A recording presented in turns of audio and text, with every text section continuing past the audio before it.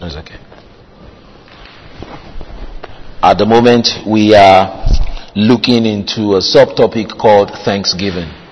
We started our discussion on Thanksgiving on Tuesday last week, and we started by saying that after every victory, God expects you to go into a season and a period of thanksgiving. And we said that it is essential for you to rehearse what God has done in your life. And if you don't rehearse what God has done in your life, then there is a possibility that you will forget what He has done. And then if you forget, it means that when you come across the next challenge in your life, you will not be able to, you will not know what to do, and you will run out of ideas. Hallelujah.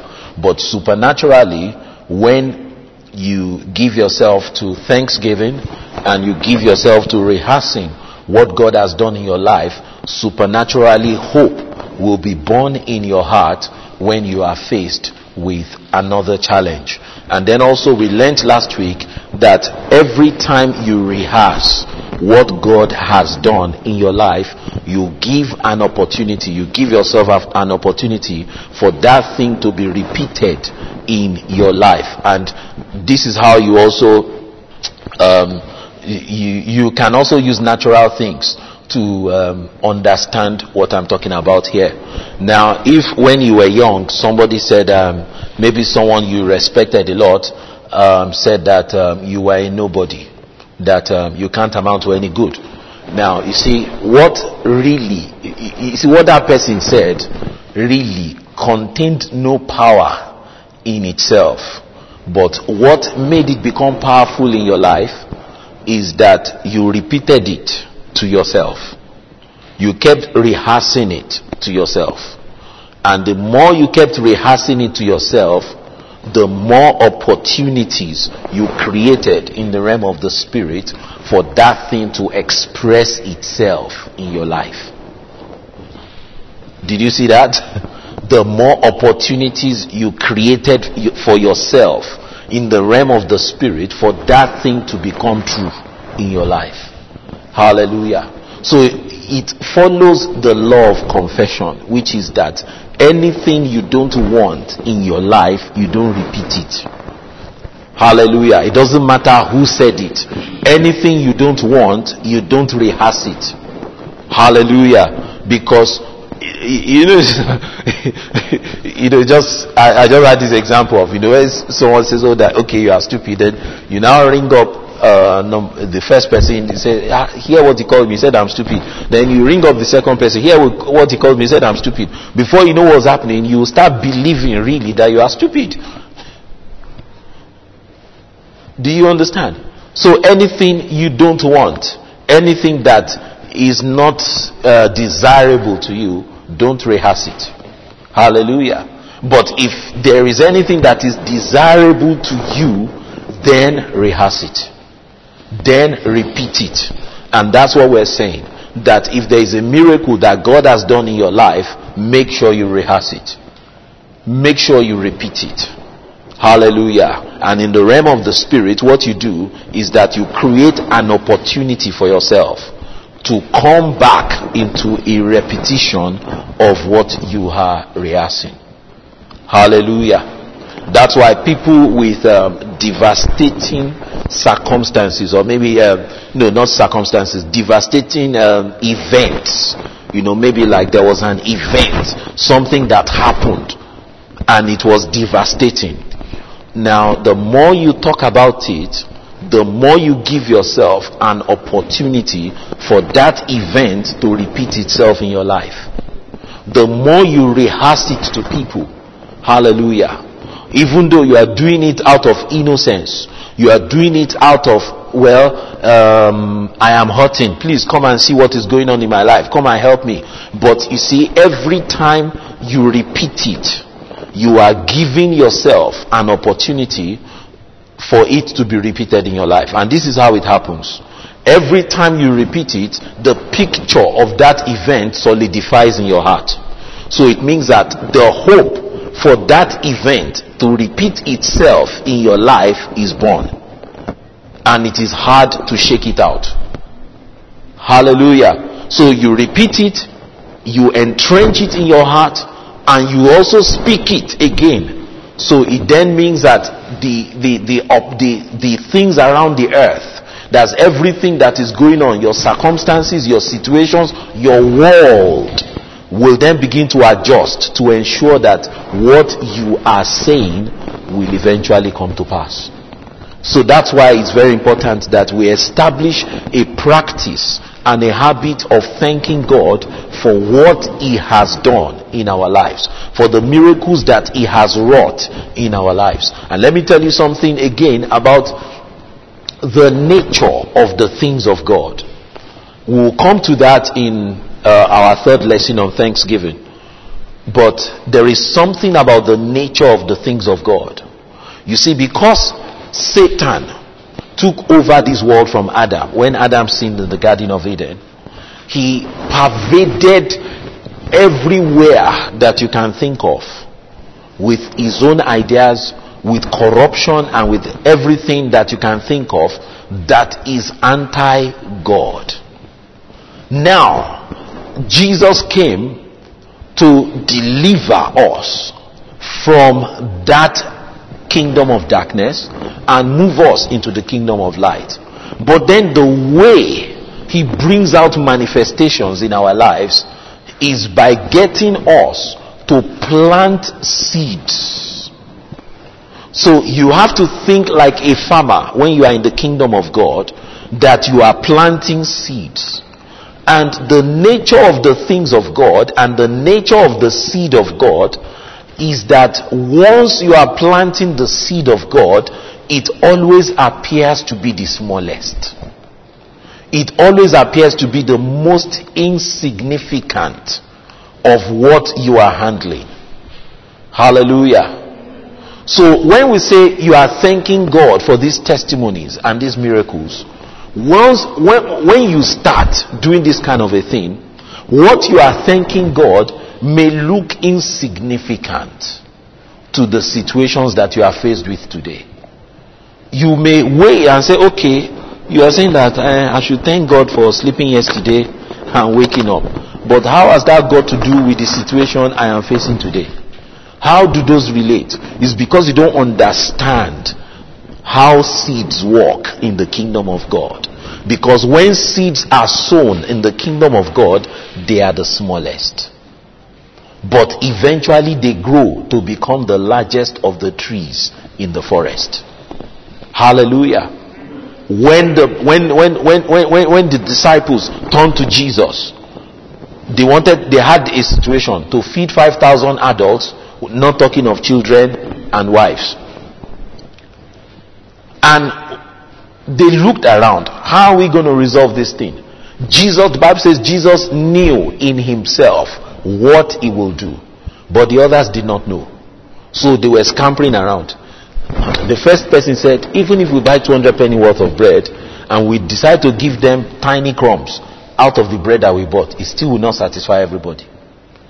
So straight away they ruled it out that, look, our money cannot buy us out of this situation.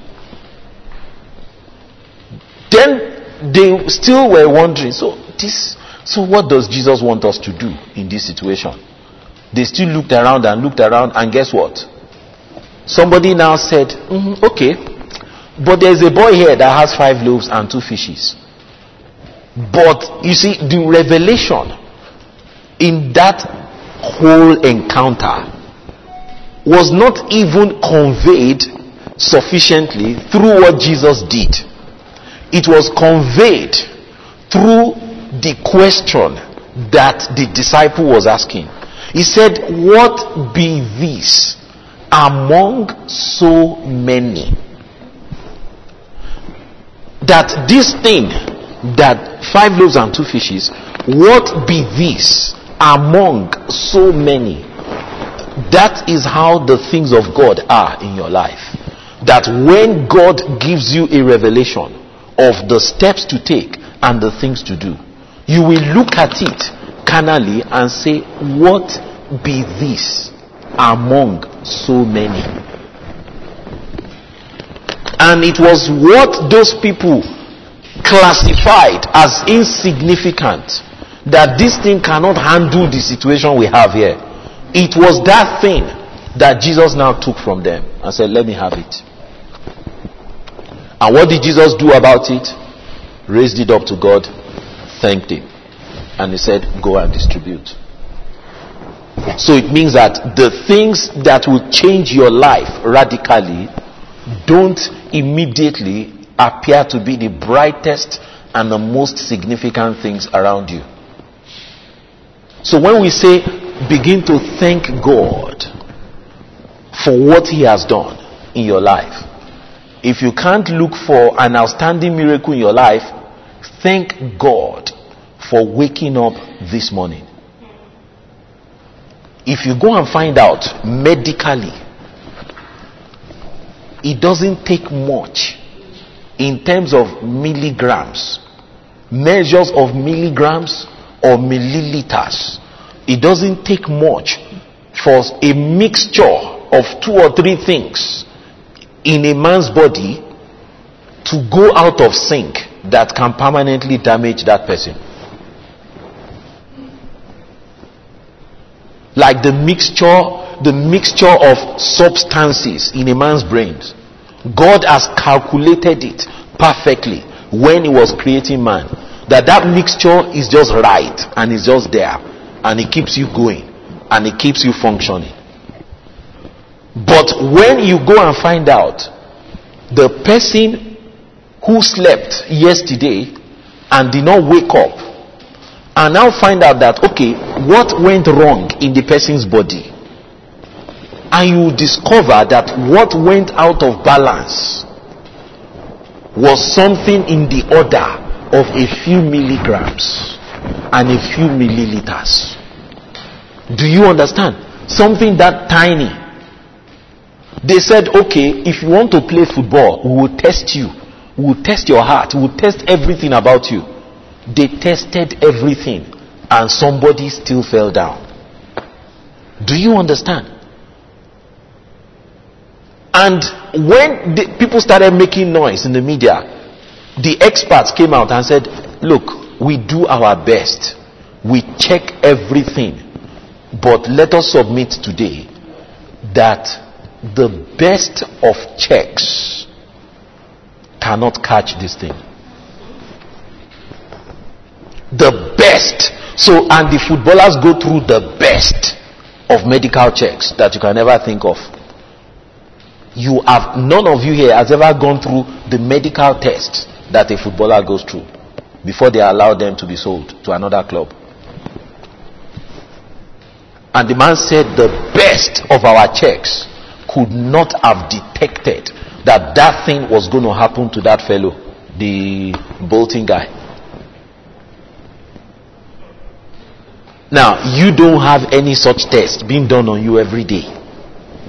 And then you wake up, you sleep in the night, and you wake up in the morning, and you don't think that is a miracle.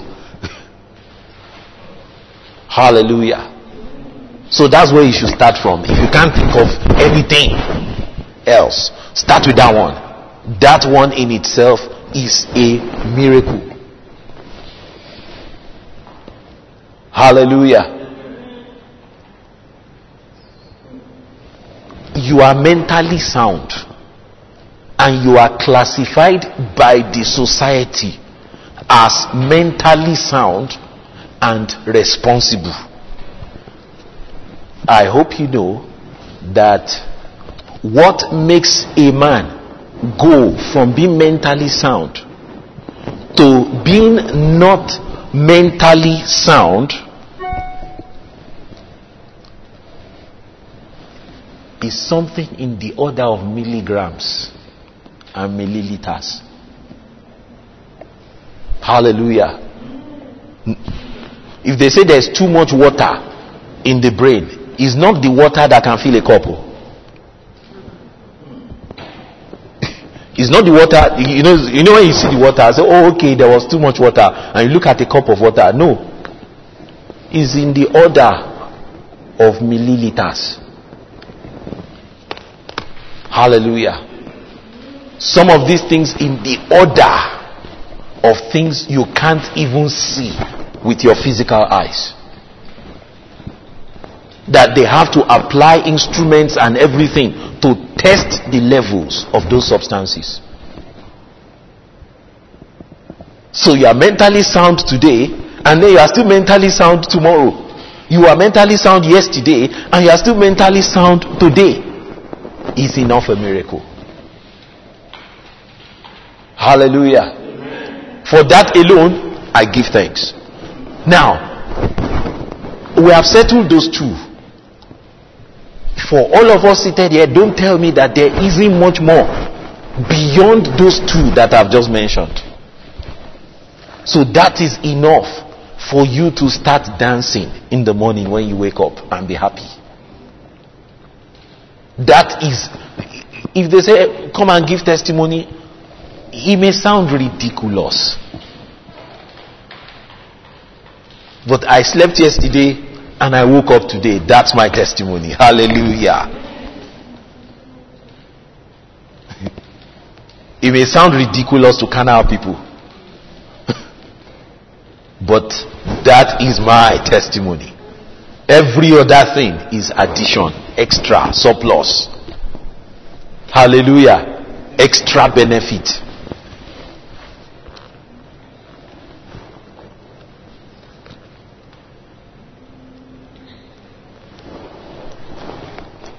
So there isn't any reason for any believer in church not to be thankful to God. And there is something you should be thankful to God about. But let's progress with our discussion on Thanksgiving. Let's go to Genesis chapter 12. I'll read from verse 7. Genesis chapter 12, verses 7 to 9. Remember also we mentioned something about an altar. An altar is a place, a monument that you build, around what God has done in your life. In the old covenant, they built physical altars, but in the new covenant, we build memory banks in our heart about what God has done. Hallelujah. So as we read the Old Testament scriptures and read about these altars being built, let us relate them to something that is going on the inside of us. Hallelujah. When we praise and worship God. And the Lord appeared unto Abraham and said, unto thy seed will I give this land. Thus the Lord appeared unto Abraham, just an appearance. And what did Abraham do? And there builded he an altar unto the Lord, who appeared unto him. You see, in those days, God didn't appear to people just anyhow, as in so often. He might appear to one person today, and maybe for the rest of that person's life, they won't see him again. So every appearance of God in those days to anybody in the land of Israel was treasured. Hallelujah. So what did he do? He built an altar. That this is where God appeared to be. And then verse 8 says he moved on, and he removed from thence unto a mountain unto the east of Bethel, and pitched his tent, having Bethel on the west and Hai on the east. And there he builded an altar unto the Lord, and called upon the name of the Lord. And Abraham journeyed, going on still toward the south. Then let's go to Genesis chapter 13, the next chapter. We'll read verses 1 to 4. And he says, and Abraham went up out of Egypt, he and his wife, and all that he had. They had some situation in Egypt, but we won't go through that. And Lot with him into the south. And Abraham was very rich in cattle, in silver and in gold.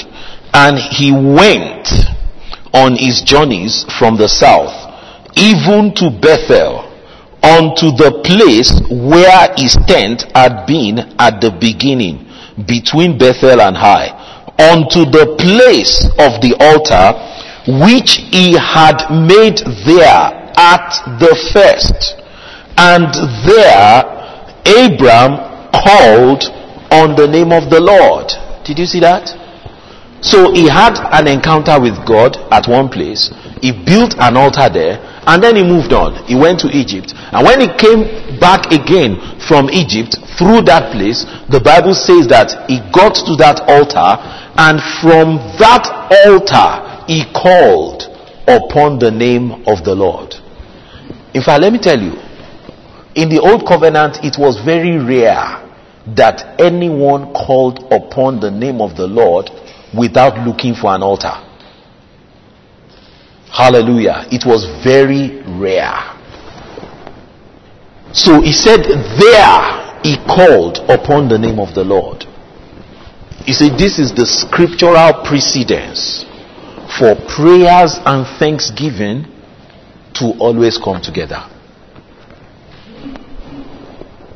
So our altar in the new covenant is the place, the things that God has done for us in the past. So I don't start praying about things without calling back into remembrance what God already did in my past. And it is from there that I begin to offer the next prayer. Hallelujah. Students of the word might want to say, yeah, that's Old Testament. Where do you find that in the New Testament? Philippians 4:6 says, be careful for nothing, but in prayer and supplication with thanksgiving, let your requests be made known unto God. Anytime Paul said you should continue in prayer, you will always find that word thanksgiving lurking around the place.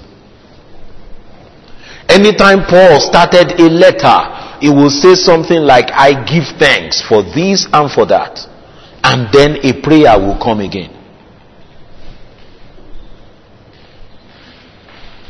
Hallelujah. From there, he called upon the name of the Lord. Whenever you want to call upon the name of the Lord, call upon him from where he has blessed you before. Hallelujah. So it doesn't mean that, 3 years ago you got blessed in Manchester. So it doesn't mean that you have to go to Manchester to go and pray from that same spot where you are blessed. No, that's not what it means. What it means is that you remember what he has done. Appreciate him for it. Thank him for it. Rehearse it. Jubilate around it. And based on that, you will now begin to thank him. You begin to thank him.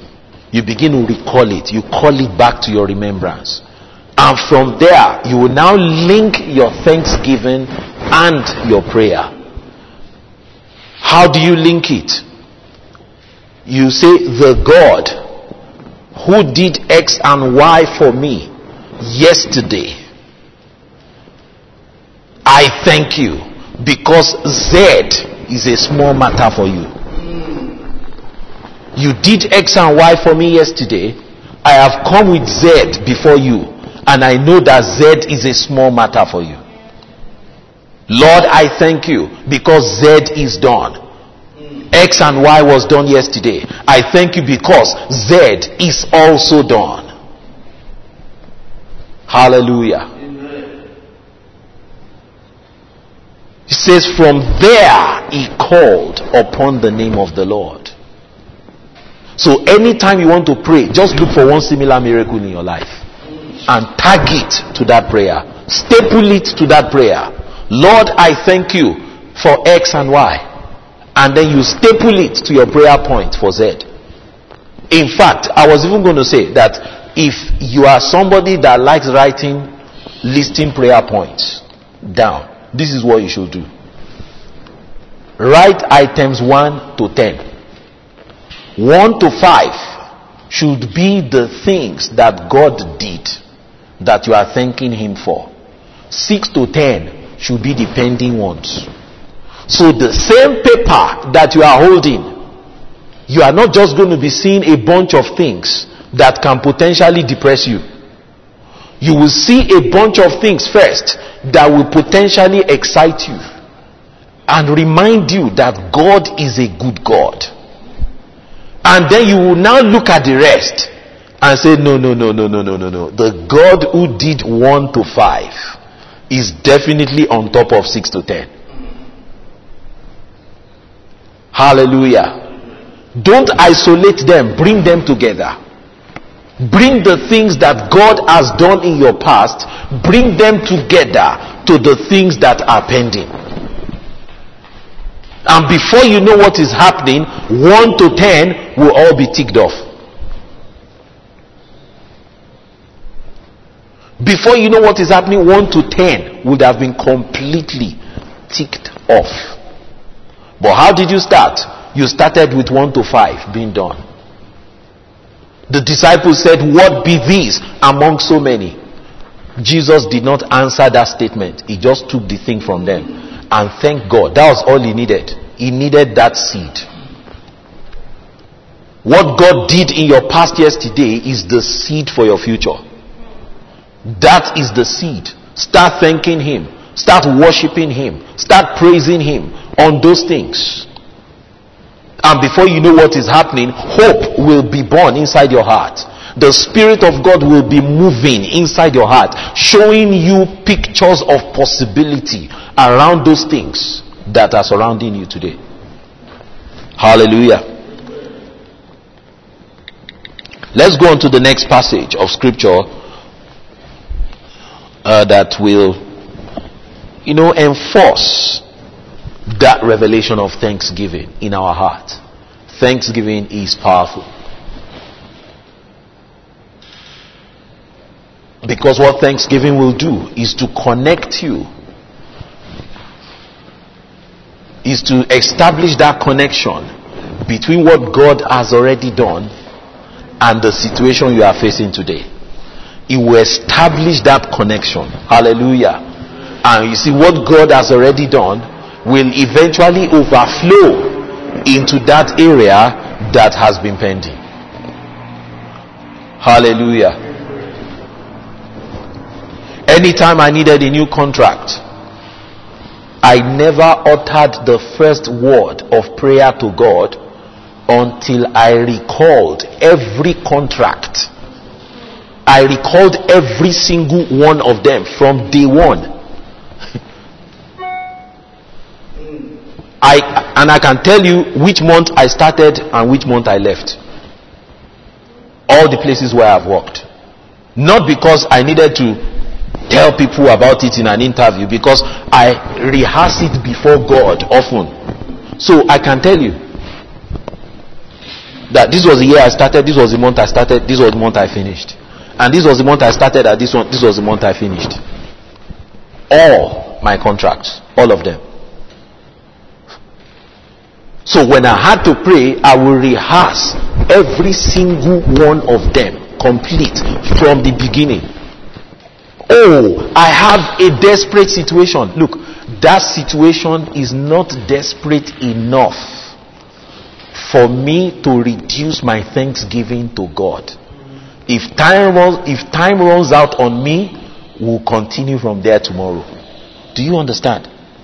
Because a lot of times we might even hear a message like this, and because you think that let me quickly get in there and be pray, so you now think that they say we should thank God. Let me just thank him for 10 minutes so I can now go and unleash everything I have to say against God. Look, your thanksgiving and your praise can do a lot more than you can ever imagine. And by the time you finish, God is already at work. He is already at work. He's already doing, the matter is already done by the time you finish. There was this testimony of a woman. They were queuing up at a meeting to see the minister. And then it got to a point where the meeting itself was about to start. So the minister now said to the people that queued up that, look, you know what? I have to go for the meeting now. So I can't see I can only see one more person. The person whose turn it was to to be seen, now said that it appears that the person behind me has a more desperate situation, that I will give up my space for the person behind me to see the minister, and I'll just go and sit in the service. And guess what? The man said, fine, I will see this next person. And then he saw the next person. But something happened. By the end of praise and worship, before the man could speak, the woman who gave up her space on the line got healed supernaturally of her infirmity. That's while thanking God and praising God. Because for her to give up that space, it was an act of faith. That, look, I am not going to die before I see this man. So let this other person see this man. And after praise and worship, she was supernaturally healed. Without anyone praying for her and without anyone touching her. God's touch is supernatural. And you will experience it more often if you are somebody who is sold out to thanksgiving and praise. There is nothing there is no help that anybody can bring to you that God cannot supernaturally bring to you, if it comes to that. What did the Bible say? Lay hands on the sick and the sick shall recover. So the woman wanted hands to be laid on her so she could recover. And then she gave up the space and went to sit down. And guess what? God supernaturally touched her. So there was no need for any man to lay hands on her again.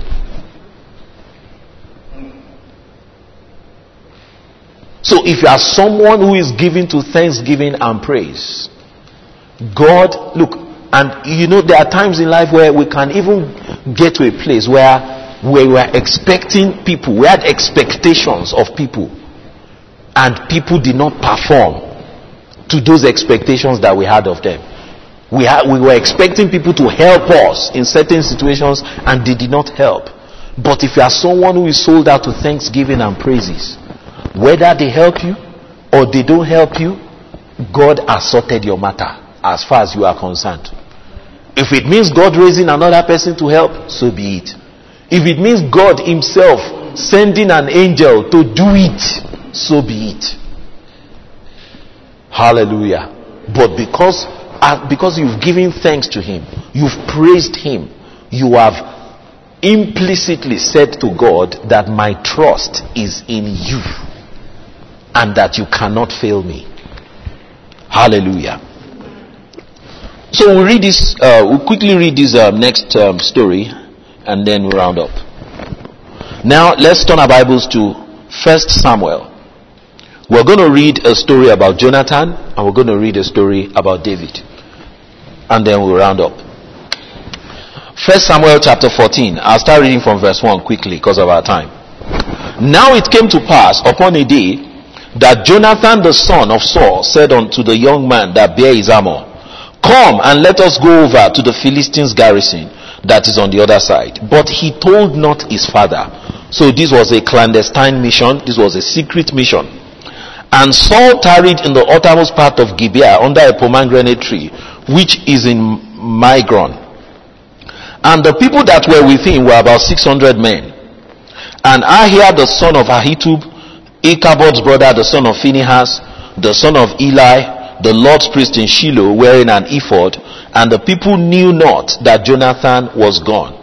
You see the story here? Saul had thousands of people with him, hundreds of people with him, but Jonathan was gone with his armor bearer. And between the passages by which Jonathan sought to go over unto the Philistines' garrison, there was a sharp rock on the one side and a sharp rock on the other side. And the name of the one was Bozez, and the name of the other Sene. The forefront of the one was situate northward over against Michmash, and other southward over against Gibeah. And Jonathan said unto the young man that bare his armor, Come, and let us go over unto the garrison of these uncircumcised. Note that word uncircumcised, because we are going to see it again. It may be that the Lord will work for us, for there is no restraint to the Lord to save by many or by few. Did you see that? That God is not restricted. He can save by many and he can save by few. That is how you are supposed to live your life. That God can save me by many or by few. In fact, I can even dare to add, or by no one. That God himself will personally deliver me in this situation. Hallelujah. Because there is a safety. You know, the world says that there is what? Safety in numbers. Now they had 600 people with Saul. 600 people with Saul. But Jonathan said God can save by many or by few. So he left all the 600 people with Saul and went away with who? One person, his armor bearer. Did you see that? And when he now got to the verge of attacking the Philistines, he now said, God is able to save us by many or by few. It meant that he was aware of God's supernatural workings, because it is a foolish person that will take only one armor bearer and say he wants to go and conquer a whole country. You get? Without having some extra stuff that he knows about. And also, it is a foolish person that will abandon 600 armed soldiers and now walk away with only one person to go and defeat a whole country, when we could have arranged all the 600 people to go and overrun the place and clean them off. But he understood something about the supernatural workings of God. And let us read on. And his armor bearer said unto him, do all that is in thy heart. Turn thee, behold, I am with thee according to thine heart. So it means that even the armor bearer was like, okay, whatever I say you want to do, I am with you. And you see, that man was expressing the fact that there was something in Jonathan's heart. He didn't have access to it. So he just said, so if you ask me to turn left, we'll turn left. Ask me to turn right, we'll turn right. You are the only one who knows what we are going to do here. And then said Jonathan, behold, we will pass over unto these men, and we will discover ourselves unto them. Discover means that we will reveal ourselves unto them. We will show ourselves unto them. 2 people to a whole country. If they say thus unto us, tarry until we come to you, then we will stand still in our place and will not go up unto them. But if they say thus, come up unto us, we will go up, for the Lord hath delivered them into our hand, and this shall be a sign unto us. And both of them discovered themselves unto the garrison of the Philistines, and the Philistines said, behold, the Hebrews come forth out of the holes where they had hid themselves. And the men of the garrison answered Jonathan and his armor bearer and said, come up to us, and we will show you a thing. And Jonathan said unto his armor bearer, come up after me, for the Lord hath delivered them into the hand of Israel. And Jonathan climbed up upon his hands and upon his feet, and his armor bearer after him, and they fell before Jonathan, and his armor bearer slew after him. Can you see that? 2 people. And that first slaughter which Jonathan and his armor bearer made was 20 men, within as it were an half acre of land, which a yoke of oxen might plow. And there was trembling in the host, in the field, and among all the people. 2 people, still causing all this trouble. They also trembled, and the earth quaked. So it was a very great trembling. And the watchmen of Saul in Gibeah of Benjamin looked, and behold, the multitude melted away, and they went on beating down one another. Do you see? Supernatural. Jonathan defeated the enemy with just one soldier. Just one soldier. Was that not a supernatural victory? Does that not fall into the category of the things we should be thanking God about? It does. Then one other thing again that I should also mention to you. It was done in secret. Note that again. It was done in secret. So it means that there are things in your life that God has done that only you appreciate them. Only you know the worth of those things to you. So only you can thank God for them sufficiently and appropriately. So when you are coming to church, yes, we are going to sing songs of thanksgiving, but you see, when that song starts and we start singing it, what it means to you is different from what it means to me. Because to me, I am thinking of that deliverance that God gave me last week. To you, you are thinking of that deliverance that He gave you yesterday. So it means different things to us. Why? Because it is in our personal lives. That victory was personal. That victory was in secret. People were not there. There are things you have prayed about in secret that people don't know about. And here we are. This is the victory that God has given. So if we were to obey what God told Moses in Exodus 17, what should Jonathan and that armor bearer, what should they have been doing after this victory? Good. To be thanking Him and to be rehearsing it. Now let's run over to 1 Samuel chapter 17, verses 10 and 11. He says, and the Philistine said, that's Goliath, I defy the armies of Israel this day. Give me a man that we might fight together. When Saul and all Israel heard those words of the Philistine, they were dismayed and greatly afraid. Did you see that? In chapter 16, did we not read about someone who said that the Lord can save by many or by few? Did we not read about him? Now, just one chapter after, Goliath came out of that same country, the Philistines, and now said, give me one man and let us fight. And the Bible says everybody was afraid and dismayed. It says Saul and the whole of Israel. Is Jonathan not a part of Israel? So Jonathan too was scared. Why?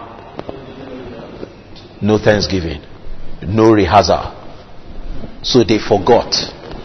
And once you forget, the next challenge will look too big for you. So they were nowhere to be found.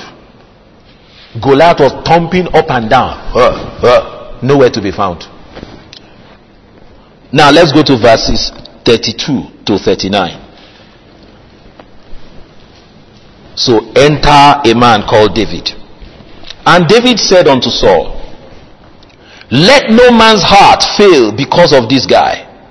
Thy servant will go and fight with this Philistine. And Saul said to David, thou art not able to go against this Philistine to fight with him, for thou art but a youth, and Goliath is a man of war from his youth. So what they were saying to David here is that you don't have experience, so you cannot handle this situation. But these people were carnal because David had spiritual experience. And what we needed here was spiritual experience. So what was this experience? So David now had to sell himself to Saul. You understand? Because Saul had already told him that you this little boy, you don't have any experience of war now. And this man has been fighting war since he was young. So what are you talking about? You cannot go and fight him. So David now had to sell himself in that job interview. And now say to Saul, thy servant kept his father's sheep, And there came a lion and a bear, and took a lamb out of the flock. I went out after him and smote him, and delivered it out of his mouth. And when he arose against me, I caught him by his beard, and smote him and slew him.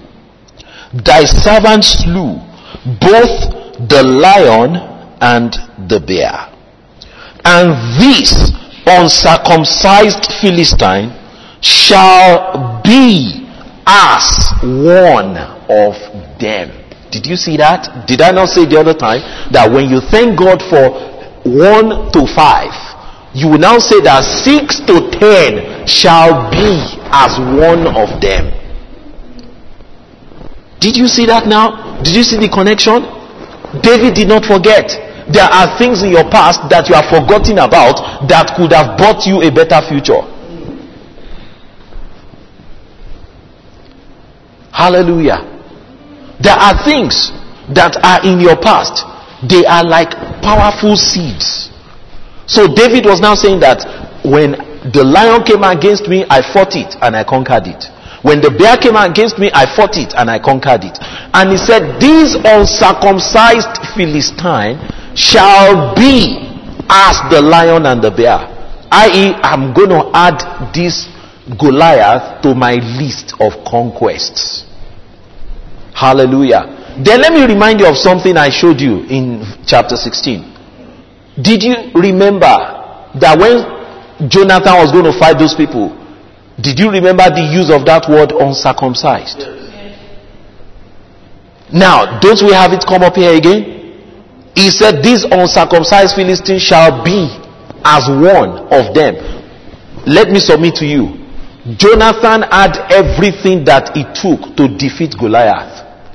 He had defeated, look, he even had more, the secular world will call more relevant experience.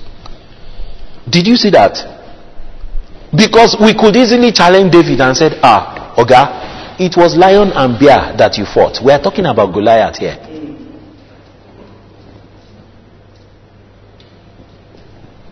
Hallelujah. So it means that the victories, the situations didn't even have to look the same. Fighting a lion or fighting a bear was different from fighting Goliath. But he said that the God who delivered the lion and the bear into my hands will surely deliver this uncircumcised Philistine into my hand. Hallelujah. So you see now that lack of rehearsal, lack of consideration of the past miracles resulted in the people losing their spiritual perception. They forgot who God was and who they were. And of course you all know the rest of the story. David went ahead to defeat Goliath while the whole of Israel stood back. Now let me read that. Let me just finish that passage and we close the service. David said, moreover, the Lord that delivered me out of the paw of the lion and out of the paw of the bear, that's verse 37, he will deliver me out of the hand of this Philistine. And Saul said unto David, go, and the Lord be with thee. And Saul armed David with his armor, and he put an helmet of brass upon his head. Also he armed him with his coat of mail. And David gathered his sword upon his armor, and he essayed to go, for he had not proved it. And David said unto Saul, I cannot go with this, for I have not proved them. And David put them off him. Hallelujah. Did you see that? That once you came in contact with a lion, you defeated that lion using the word of faith. You came in contact with a bear, you defeated that bear using the word of faith. Now you came in contact with a Goliath, and they now gave you armor, that even when Goliath sees that armor, it too will be scared and think that yes, somebody equal to me has come to fight me. But guess what? David said, it's too heavy for me, I can't wear it. I have not proved it. David said, I have not proved it. And he says, take it off. Now, what did he do? The things that he had proven were the things he used again against Goliath. So it means that the same God that you called upon the first time that answered you, and the same God that you called upon the second time and answered you, is going to answer you again the third time. Did you see that? That's how it works. David stepped forward and said, the Lord who delivered me from the lion and the bear will definitely put Goliath's head into my hand. Now, the victories, do they look the same? No. Do they look similar? No. But you see, people with spiritual understanding will ask, now, but these two things are different now. How is it relevant? I have counseled with somebody before and I said, look at something God did in your past, and I know about it. Look, this is what he did in your past. This is number one. Then I said to the person, now look, this is number two. See what God did in your past again. That's another victory. And I said, this other one that is looking so big to you is a small matter for God. And you know what this person said back to me? He said, Pastor, these two you are talking about, they don't look like this third one. So how that they are not relevant? That's how carnal people will see it. But David said that the Lord who delivered me from the lion and the bear shall give me Goliath. So the situations didn't have to look similar for God to work again. Hallelujah. They didn't have to look similar for God to work again. So that's number one thing I want to show you again. Another thing I want to show you is that Saul, remember I told you, he did it in secret. When David came to Goliath, and he was telling us this story, do we have any evidence that people saw him when he was fighting the lion? Do we have any evidence that people saw him when he was fighting the bear? So it means that the things that God has done in your life that only you knows about is enough to announce you the day Goliath comes against the nation. So he was thanking God in his privacy. Nobody knew about it. He was worshiping God, thanking God. Lord, I thank you for that victory you gave me over the lion. Then another time, I thank you for that victory you gave me over the bear. So he was thanking God for these two victories. So as victories come, you keep thanking God. And guess what? The third one came and he said, the Lord who gave me the lion and the bear will give me Goliath. But guess what again? You know, it is not a task for wimps to fight a lion and a bear. I mean, you must be made up of strong stuff, you know, to fight a lion and to fight a bear and to kill that lion and to kill that bear. Now that must have been a difficult victory. He must have fought, and that could have been scary, but yet he overcame. But guess what? When it was Goliath's turn, you know what he did? He ran towards Goliath and he took the stone, bam, to his head, and Goliath fell down with one stone. Guess what? Even David himself did not realize that defeating Goliath could have been so cheap. You see, that was an easier victory than lion and the bear.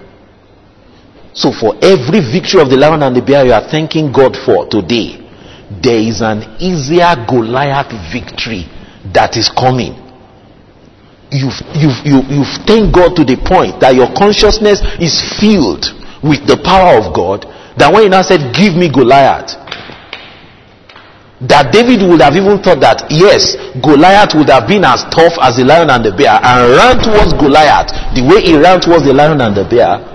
And guess what? Goliath was on the ground before he got to Goliath. So it means that when you are thanking God, that next situation that is coming will fall to the ground even before you get to it. And you will now wonder inside you that, I didn't know it could be this easy. You have done difficult things in your life up to this point, but as you are thanking God, when the next one comes, you just look at it and say, To be honest with you, I didn't know it would have been this easy. It was so easy that even when Goliath was on the floor, David now took Goliath's sword, his own sword, and now used it to cut his head. So easy. Hallelujah. That victory was on budget. They didn't have to spend one dime to bring Goliath down. I'll stop the message here. Hallelujah. So let's stand to our feet and let's give thanks to God. Hallelujah. Let's just give thanks to God. Father, in the name of Jesus, we thank you for the things that we have learned today. Lord, we thank you because as we begin to thank you for all the things you've done in our privacy, as we thank you for the victory over the lion and the victory over the bear, we thank you because every Goliath that comes out of the wood will be easy meat for us in the name of Jesus Christ. Joshua and Caleb said that their defense is departed from them. He says, we be able to go up and possess the land. He said, because they have become bread for us. So it means that they will become our stepping stones into destiny in the name of Jesus. Lord, we thank you. Hallelujah. Father, we thank you. Lord, we give you praise. Lord, we give you praise. We give you praise. Hallelujah. Thank you, Jesus.